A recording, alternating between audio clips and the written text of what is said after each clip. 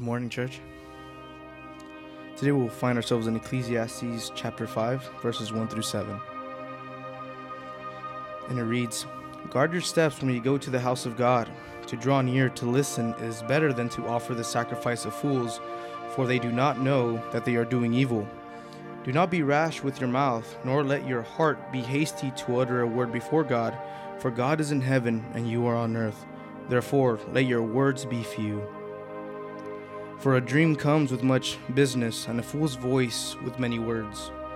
When you vow a vow to God, do not delay paying it, for he has no pleasure in fools. Pay what you vow. It is better that you should not vow than that you should vow and not pay. Let not your mouth lead you into sin, and do not say before the messenger that it was a mistake. Why should God be angry at your voice and destroy the work of your hands? For when dreams increase and words grow many, there is vanity, but God is the one you must fear." The word of God for the people of God. Well, good morning, Storehouse family. For those of you who don't know, my name is Marco. I serve as the preaching and teaching pastor here at Storehouse McAllen. I'm not preaching this morning. I want you to know that I miss you. My wife and I are in the DFW, serving with Acts 29, which is our church planting network. But apart from that, I'm not here to talk so much about me. I'm here to leave you with two quick things before you dive into God's Word in Ecclesiastes this morning. Number one is a reminder about this coming Wednesday. We're having something called Paradox Wednesday at the Old Church Winery at 6:30 p.m. One of the things that we wanted to do differently this year was host a service, a midweek service, before we enter into Holy Week. Holy Week consists of Palm Sunday and Good Friday and ultimately leads us to Resurrection Sunday, where we celebrate the person and work of Jesus through his resurrection. And so I just wanted to take a little bit of time to personally invite you to the Paradox Wednesday service that's happening once more on April 6th at 6:30 p.m. The second thing I want to leave you with is I want to introduce to you your preacher this morning. Many of you know who he is. Some of you have seen him around. Some of you don't even know who he is at all. And so I want to introduce to you Nathaniel Summers, who is a member here at Storehouse McAllen. Nathaniel is a wonderful friend to many of us. He's been a wonderful friend to me. He has served in so many different capacities. He has been our connections director at one point. He served as our community group director at one point. He was on staff at one point. This guy loves the local church. He loves Jesus, loves his family and children, and loves to preach God's word. So let me introduce to you once more, Nathaniel Summers. That was really nice. As he said, my name is Nathaniel. I am really grateful to be here with y'all this morning, especially because Ecclesiastes 5, 1 through 7 is pretty unique in Ecclesiastes, and so we've got some cool stuff to cover. But before we get into that, he talked about Paradox Wednesday coming up this next week, and I want to show you this little booklet. It's Easter Stories, and so this is a great tool to use to walk through Holy Week with your kids. And so I'm going to be doing this with my kids and my family throughout the whole week, and these will be available on Wednesday in the Old Church Winery for you to take. Okay, so this is going to be a resource for you guys for free. So please check it out on Wednesday, but you have to be there to actually get it. So come on Wednesday. Ecclesiastes 5, 1 through 7 really is pretty unique, and I'm going to dive into why it's so special. But before we get there, I want to start our time out with a hypothetical situation, something that might resonate with many of you. So let's say your day starts, you get to work, you get to school, wherever you're going, and it's just one of those days where it's really, really dragging, right? It's tough. Everything is just a little bit more annoying. Every person that comes by is just a little more annoying. And you really don't want anything to do with the day. It's just a tough day. About mid-morning, though, you get a text and it's one of your closest friends, and they invite you out after work or after school to be able to go and grab dinner, grab a drink, grab coffee, go hiking, bowling, whatever your thing is, right? They send you this text and they invite you out. In that moment, you have an uplifting of spirit. The day, even though it seemed to be dragging so much before, now it's a little bit easier because you have something you're looking forward to, something to hope for. So you spend then the rest of the day looking forward to the time with your friend after, even though the day is really the same as it was before. That text, that hope, helps make it easier. Our passage today is a little bit like that text message from a friend. It's a source of hope. And we know this because of the way Solomon is writing Ecclesiastes. He's writing about how the entire world is just full of vanity. I mean, we've been covering that up to this point. Everything is vain, nothing new under the sun. Life is fleeting. It is like vapors through your fingers. That's the world. And he's reflecting on this throughout all of Ecclesiastes. But in this section, just these 7 verses, Solomon switches up his writing tense, his form. He starts writing in a proverbial form. He's writing Proverbs. And he hasn't done that before in this book. He's been doing it a different way. And all of a sudden he starts writing Proverbs. And we know he likes Proverbs. He wrote the book of Proverbs. But why would he switch up what he's doing? Well, he's trying to tell us that this section is important and it's different. And he's done this before. Even just a couple weeks ago, we had the section where he said there's a time for this and a time for that. And that was poetry that he threw in there. And the point of that is to invoke a real emotional response from the reader. And so in this section, he's now going to Proverbs. He's writing Proverbs in the middle of his reflection on the vanity of the world. Because what he's saying is, even though all is vain in this world and in this life, there is something that is not vanity.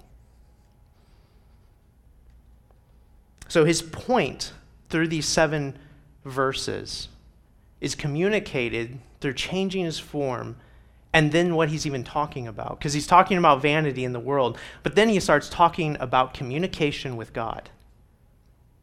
And it's just it's a switch from what he's been doing. So we know that it's different. We know it's important. And so what's he really trying to communicate in these 7 verses? His point is this: hope.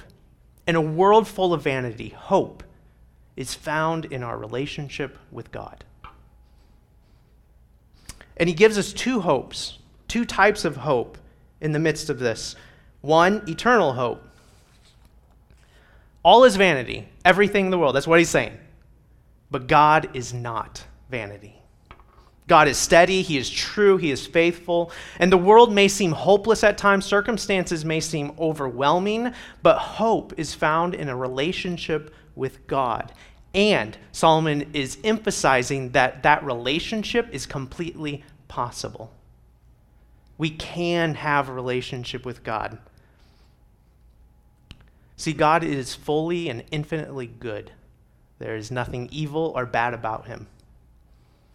We sin, though. We do evil. And so that puts a wedge between us, separates us from God in a way. So God did something about it because he wants relationship with me and with you. So he entered into human history as the man Jesus Christ, lived a perfect life that we cannot, understands everything we've gone through. And then he died upon the cross as payment, rightful payment for the evil that we do, the sins that we commit. He was buried, raised 3 days later, appeared to many and proved that he raised from the dead, and then he ascended into heaven. All of that to show us that we can have a relationship with God for all eternity. It's not something that just happens in a moment, but it's ongoing forever, a relationship. And Solomon is pushing this because this is unique. At the time especially, religions didn't teach that you could have a relationship with deities. It was you just hope that you please them enough that they don't squash you Or you hope that maybe you do enough that they would give some kind of blessing. But there's no communication. There's no relationship. And so Solomon, emphasizing this, he is pushing it, saying our God is the true God because he loves us as individuals. He wants a relationship with you. And that relationship is completely possible and available. So that hope is eternal. And it gives comfort in a world that's just full of vanity. And 2, he gives us daily hope. We get daily hope in our normal, everyday circumstances because of our relationship with God. Because our relationship is alive. The reason why he's using communication in these 7 verses is because he is saying that our relationship is not one-sided. It is a back and forth with God. We are able to actually live in a relationship as we understand it. And so that gives us comfort and joy and peace and hope throughout everything that's happening in our lives.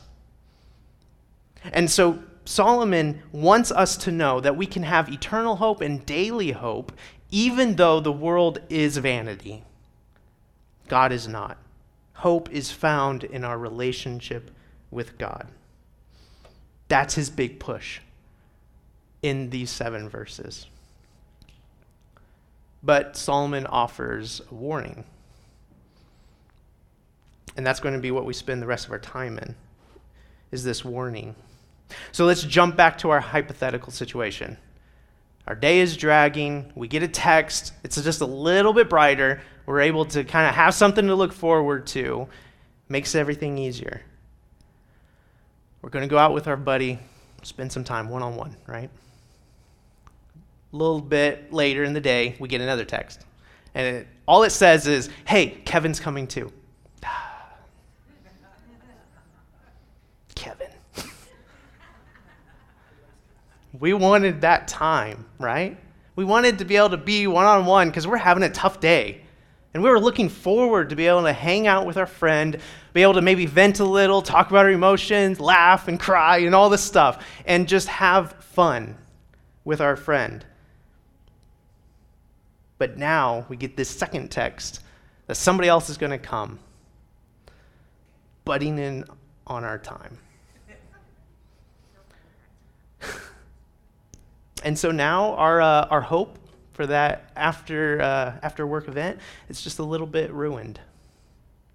The day is a little bit more annoying again. We're not quite looking forward to it as much. We may even feel a little bitter toward Kevin for coming. Through no fault of our friends, either one of them, we've spoiled our hope. God offers himself to us in full relationship. He wants to have a relationship with you, and he makes it happen. He does the work. And yet easily and often we spoil our relationship with God because of our greed and selfishness, self-centered attitude. So Solomon recognizes this reality, and he warns us of this in this proverbial section. And one of his favorite ways to write Proverbs is through compare and contrast. We see this in the book of Proverbs all over the place, where the fool does this, but the wise man does this. And he's doing that again right here. It's kind of his go-to. And so what we're going to do is we're going to look in this passage, and we're going to apply the same compare and contrast and just make it easy to follow. What we're going to do is we're going to take a sentence, and we're going to fill in the blanks. The fool spoils his relationship with God by blank, but the wise finds hope in his relationship with God by blank. We're going to have 3 different ones that we're going to look at in our time. And so verse 1, it says, guard your steps when you go to the house of God. And so our very first sentence, to be able to see what's the fool do and what's the wise do when it comes to our relationship and communication with God. The fool spoils his relationship with God by being flippant. But the wise finds hope in his relationship with God by guarding his steps. The point of this is that it is easy for us to forget that God is God. Here's the Creator, all majestic, all powerful, all knowing, and he has deemed us worthy, even though we're not, to have a relationship with us. And what do? We bring him down to our level. Instead of striving to be able to honor and glorify him, we bring him to us in our own heads. We begin to think of God as existing for our benefit alone. And so this manifests itself in different ways. Maybe we only pray when we have a problem. We only come to God when we need something or want something. Or the only time that we find ourselves in Scripture is when we're going through something really emotional and we're looking for something to kind of ease our spirit. And it's not bad that we go to God for these things, but is that the only time that you have any communication with him? The fool is flippant about who God is. And what they do is they turn God into a personal wish machine or an emotional patch to solve their problems.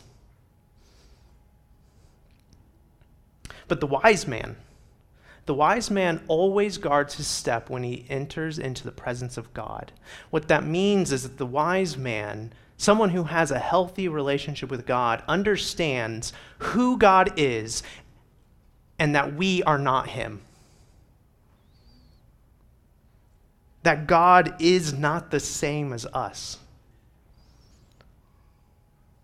We always keep in mind that God is amazingly all-powerful, amazingly gracious and good and merciful and majestic, and we treat him with reverence and awe and respect.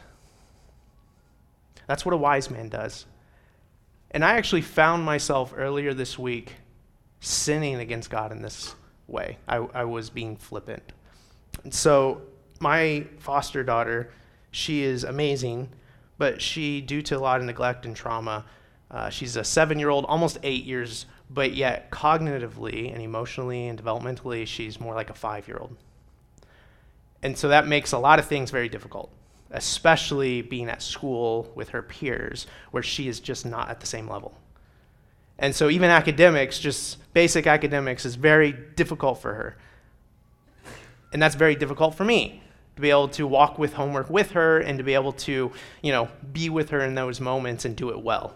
I struggle with it because academics is super important to me personally, and I want her to succeed. And she struggles so much. So we were working on homework, and it was a worksheet that she's been doing since the beginning of the year. So it's even review. It's not new concept. It's nothing like that, which almost makes it worse for me because I expect her to know this because we've done it before. And she just could not get it. She was not getting there. She was getting frustrated. I was getting frustrated. It was not good. And so I leave because I have to go pick up the boys, and Nicole takes over, helping her with her homework. And I get in the car and I start driving away, and I just flip out. I'm angry, I'm upset, I'm afraid, because, parents, all of our anger is pretty much because we're afraid for our kids in some way or another. I'm afraid she's not going to be able to, do well in the future. I'm afraid she's going to be left behind in the education system. So, I am just at an emotional peak, and I am just yelling at God, and I am cursing, and I am just upset. And I'm just like, God, why is this happening? Why can she not get this? And I'm just going off. Now, God wants us to come to him with our stuff, right? But in that moment, in that car, I was not respecting my God. I was not honoring him. I was not speaking to him in a way that showed respect. And in the middle of my tirade, which was quite childish, really, but in the middle of it, all of a sudden it hit me what I was doing, and it was like a bucket of cold water on me. And I remembered who I was talking to, and that my attitude was completely unacceptable. I would never allow my kids to talk to me like that. I would not talk to anyone else in the whole world like that, even a stranger. And yet I thought it was okay to just unload on my King and my Savior. I had to repent in that car and beg for forgiveness because that was just not the way to treat God. I sinned in that way. I was flippant and I was a fool. We need to remember that God is God and we are not, and to honor him and to guard our steps as we enter into his presence, not necessarily because we're afraid we'll be smited, but because he deserves our honor. The next part of this passage, starting still halfway through verse 1, to draw near to listen is better than to offer the sacrifice of fools, for they do not know that they are doing evil. Be not rash with your mouth, nor let your heart be hasty to utter a word before God. For God is in heaven and you are on earth. Therefore let your words be few, for a dream comes with much business, and a fool's voice with many words. So our second sentence, the fool spoils his relationship with God by elevating his own will, but the wise finds hope in his relationship with God by conforming to God's will. This section is leaning heavily on the haste of our communication with God. And we can see that these things are kind of building on each other. If we do not have respect for who God is and what he does, then it's much easier for us to then not speak well to him and to elevate our own desires above his. And so Solomon's saying that the fool speaks quickly and loudly, overwhelmingly. And the idea is not necessarily exactly, how many words you use or how often, if you pray quick or slow or whatever your style is. That's not what Solomon's saying. What Solomon is pointing toward is that the fool is the one that speaks so much that he is drowning out God in favor of his own desires. And so Solomon is begging the reader to think, do you actually listen to God? Are you actually trying to know his will and his desires for you? And are you trying to understand what that actually means? His warning is against ignoring God's truth because you're too busy imposing your own desires upon your life and others. And the real dangerous thing is that we can eventually trick ourselves into thinking that my own desires are his desires when they're not actually related at all. And this comes out in so many different ways. It could be always just wanting things and then complaining when you don't get it. Maybe just complaining about life circumstances in general. And it's not lamenting. You're not just grieving over maybe something that, is difficult or tough, but you're just saying, this is unfair. I deserve so much better. God, I honor you and I follow you in church, so I deserve for you to give me this.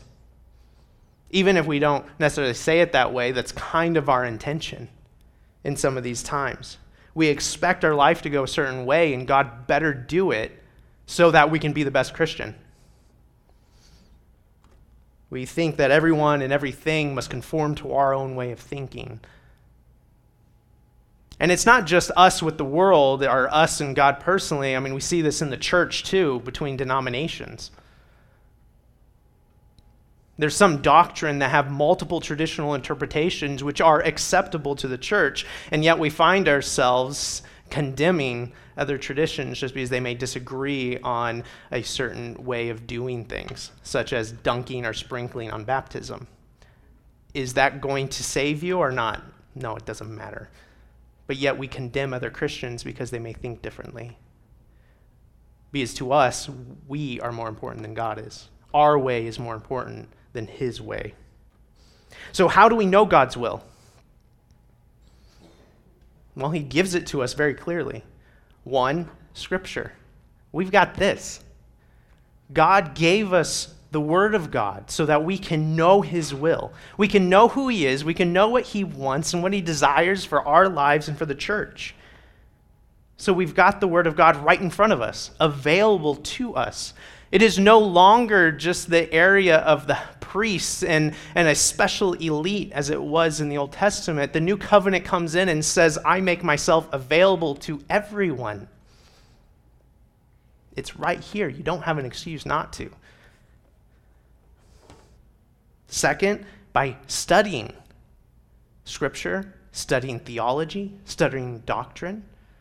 And you don't have to go to seminary. You don't have to get a master's. You don't have to do anything like this. But just listen, study, pay attention. Listen to the preacher on Sundays. Go to classes, learn more. We are blessed here to have Marco preaching every single week. And he is an amazing preacher who loves God, loves the Word, and does not speak heresy. That is a blessing, and I will tell you, it's not in every church. Appreciate Marco for what he does. Learn from him. Actually go in to Sundays and to classes and into any reading you do throughout the week and expect to learn something. Don't ever be at the point where you assume you know it already. That's how we're going to know God's will. And then lastly, is through the wisdom of the collected community. We're surrounded by brothers and sisters who have been following God. Some for their whole lives, some for a short time, but we love the same King, the same Savior, and He speaks to us through each other. Some of the biggest aha moments in my life have been just sitting with somebody during coffee and they rebuke me, or they challenge me, or they reveal something that they have learned during their week of reading. And the wisdom of this church is how you're going to learn the will of God. So pay attention to each other, live in community, and just listen. Don't always be talking to hear your own voice, but listen. And so when we do finally hear God's will and understand what that means, how do we act upon God's will? Simply, it's obedience. Just do it. And that's what Solomon says. This is directly from Solomon. The first part in this passage, this little section, is a direct reference to Samuel, to 1 Samuel 15:22. Now it says here in Ecclesiastes, draw near to listen is better than to offer the sacrifice of fools, for they do not know that they are doing evil. So in 1 Samuel 15:22, it says, but Samuel replied, does the Lord delight in burnt offerings and sacrifices as much as in obeying the Lord? To obey is better than sacrifice, and to heed is better than the fat of rams. Solomon is straight up pointing to Samuel and saying, obey. Don't love yourself so much that you cannot obey God.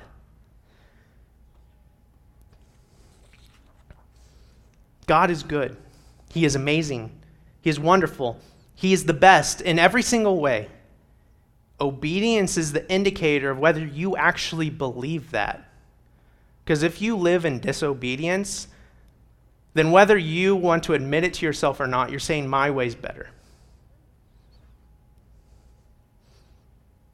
The more that we conform to God's will, the more we are going to reflect His righteousness, and the better our relationship with Him is going to be.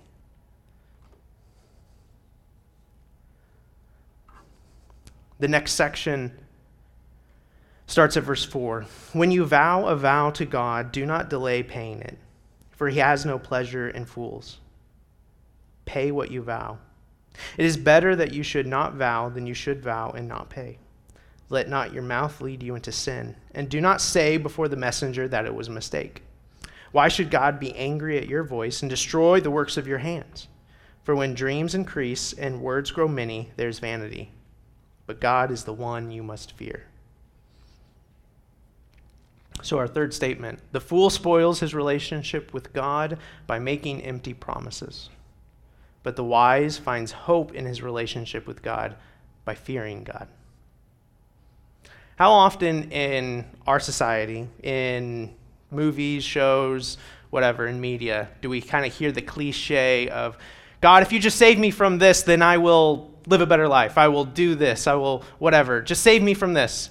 Right? You hear it all over the place in different things. It's very common. And it's very upsetting. It should be for the Christian. It's a very upsetting thing to hear because it is completely wrong in every single way. And yet, how often do we do the same ourselves? We'll maybe pray, God, if you just take this temptation away from me, then I can be the Christian that you want me to be. We may say, if I can just get this job, then I'll have security for my family, then I can disciple them well. Then I can steward them.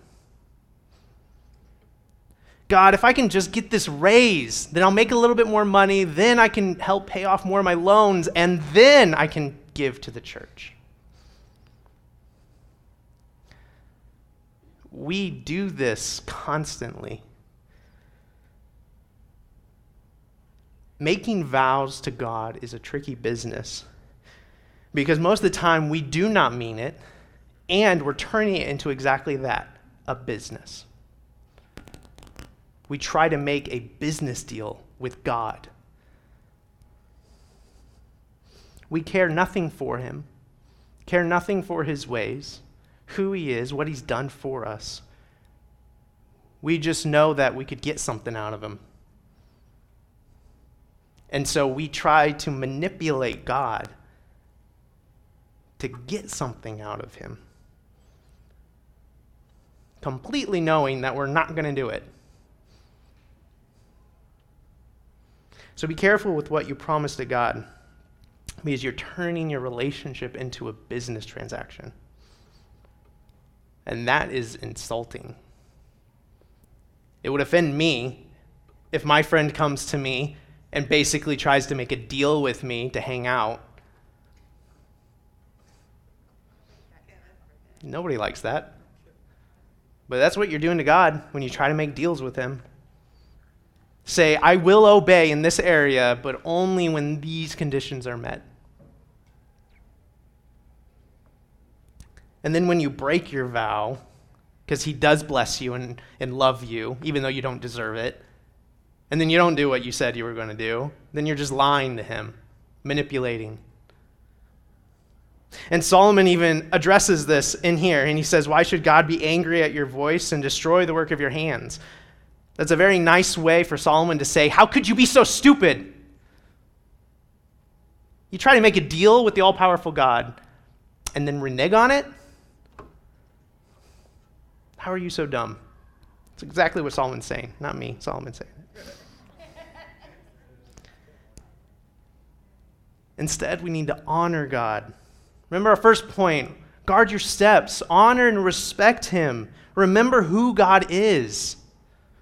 And then fear him. And fear in Scripture means that we are treating God with proper reverence, love, and respect that he is owed. And if we truly do that, then we are a lot more careful with the way that we communicate with him. And then our relationship with him is going to be stronger. It's going to be better. Our lives are going to be better from it. And our relationship is going to be rightly ordered, where he is supreme and we are not. So in your relationship with God, don't be a fool. Be wise. Act as a wise man does. Because the result of being a fool, what is that? What's the result? You take a beautiful relationship with the all-powerful, the majestic, awe-inspiring, gracious, merciful, all-loving, all-good, and righteous God. And you turn it into religious vanity. Just as fleeting, empty, worthless vapors in your hands as everything else in this world. God wants to have relationship with you, and our hope is found in relationship with God, not religion, not rites. The sacraments are wonderful, and we do them because they are good and they are holy things to do, but doing this does not make you a Christian. It does not mean you have a relationship with God. Our relationship with God is more important. Coming here every single Sunday and being faithful to attend does not mean you have a relationship with God. You reading more books, studying more theology, reading a bunch of dead dudes, that does not make you a better Christian if you have no relationship with God. You can serve on every single team on Sundays. You could be a CG leader. And if you do not know him personally and in relationship, then it means nothing. Religion is not what we're about. And Solomon says that if you go about your life and you are so focused upon yourself that you never think about God in terms of a relationship with him, then your religious pursuits are just vanity like everything else. But the hope is that God is not. He is available, and he wants you. He loves you. He wants to have relationship with you. He is your eternal hope and your daily present hope right now in everything that you do, in every single moment, offered through Jesus Christ. And so if you're in here right now and you do know who he is, but you have found yourself in some of these situations where you're like, man, I have been a fool. I have not been the wise man, as Solomon says, then repent. It's not too late. He says that nothing and nobody can snatch you out of his hand. He wants you to be wise again. Come back to him. Renew your commitment, your covenant. He's never broken it, and he will forgive you for breaking it. So repent, come back to him. Maybe you're in here and you've never actually made any kind of commitment to God. You're just trying to figure this out, or you like some of the stuff, but you're not exactly sure how that works. Now's the time when you can actually enter into relationship with God. You don't have to wait. One of the biggest things that I hear when I talk to non-Christians about faith and about God and about all this, especially here in the Valley, I often hear, man, I just have so much stuff going on right now. I know that I'm sinning because I was raised in the church, or I went to Mass my whole childhood, and I know that my life is not what God wants. And so I need to kind of get these things in order before, I really enter into any kind of relationship or join a church or anything. And that's just simply not true. Because even in that, what you're basically saying is that if I take care of all this stuff, then I will be able to have the Christian life. If I take care of this stuff, then God will love me. It's turned around. God loves you first. It doesn't matter what you've done. It doesn't matter where you are or how broken you think you are. God loves you first. Your deliverance has already happened. It's done, paid for, sealed in Jesus Christ. He just wants you to come to him. And then he's saying, we'll deal with that stuff. But first come to me. Have a relationship with me. So if you've never known him, today you can. And if you have known him and that still resonates with you because you've been rebelling in certain areas, you've got a sin that you have been hiding in the background and nobody knows about, but you know about it, and you're just dreading the day that comes to light. God says you are delivered already. Just come to me. We'll deal with it. Don't allow your selfishness, your pride, and your greed get in the way of a relationship with God. Our hypothetical situation presented a moment, a very clear moment. When that second text came in, what would the response be? Would it still be hope and joy that we get to hang out with our friend? Or were we going to spoil it with selfishness? We're faced with that same moment every single day. We are surrounded by vanity, by sorrow, grief, fear, anger, circumstances that are completely out of our control. That is this world, vanity. But if you know God and you have a relationship with him, that offers hope. And so these moments, they come to us and we have a response that we need to choose. Will you embrace that hope and find hope in it, find joy in it, comfort through all things, through your relationship with God? Or are you going to spoil it? Let's pray. Father, I thank you so much for all you do,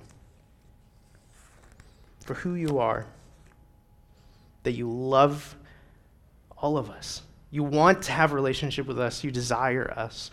We do not deserve that, and yet you still want it. Holy Spirit, I ask right now that if there is anybody in this place where their heart is just yearning for the freedom that comes in relationship with you, Holy Spirit, push them. Squeeze on them.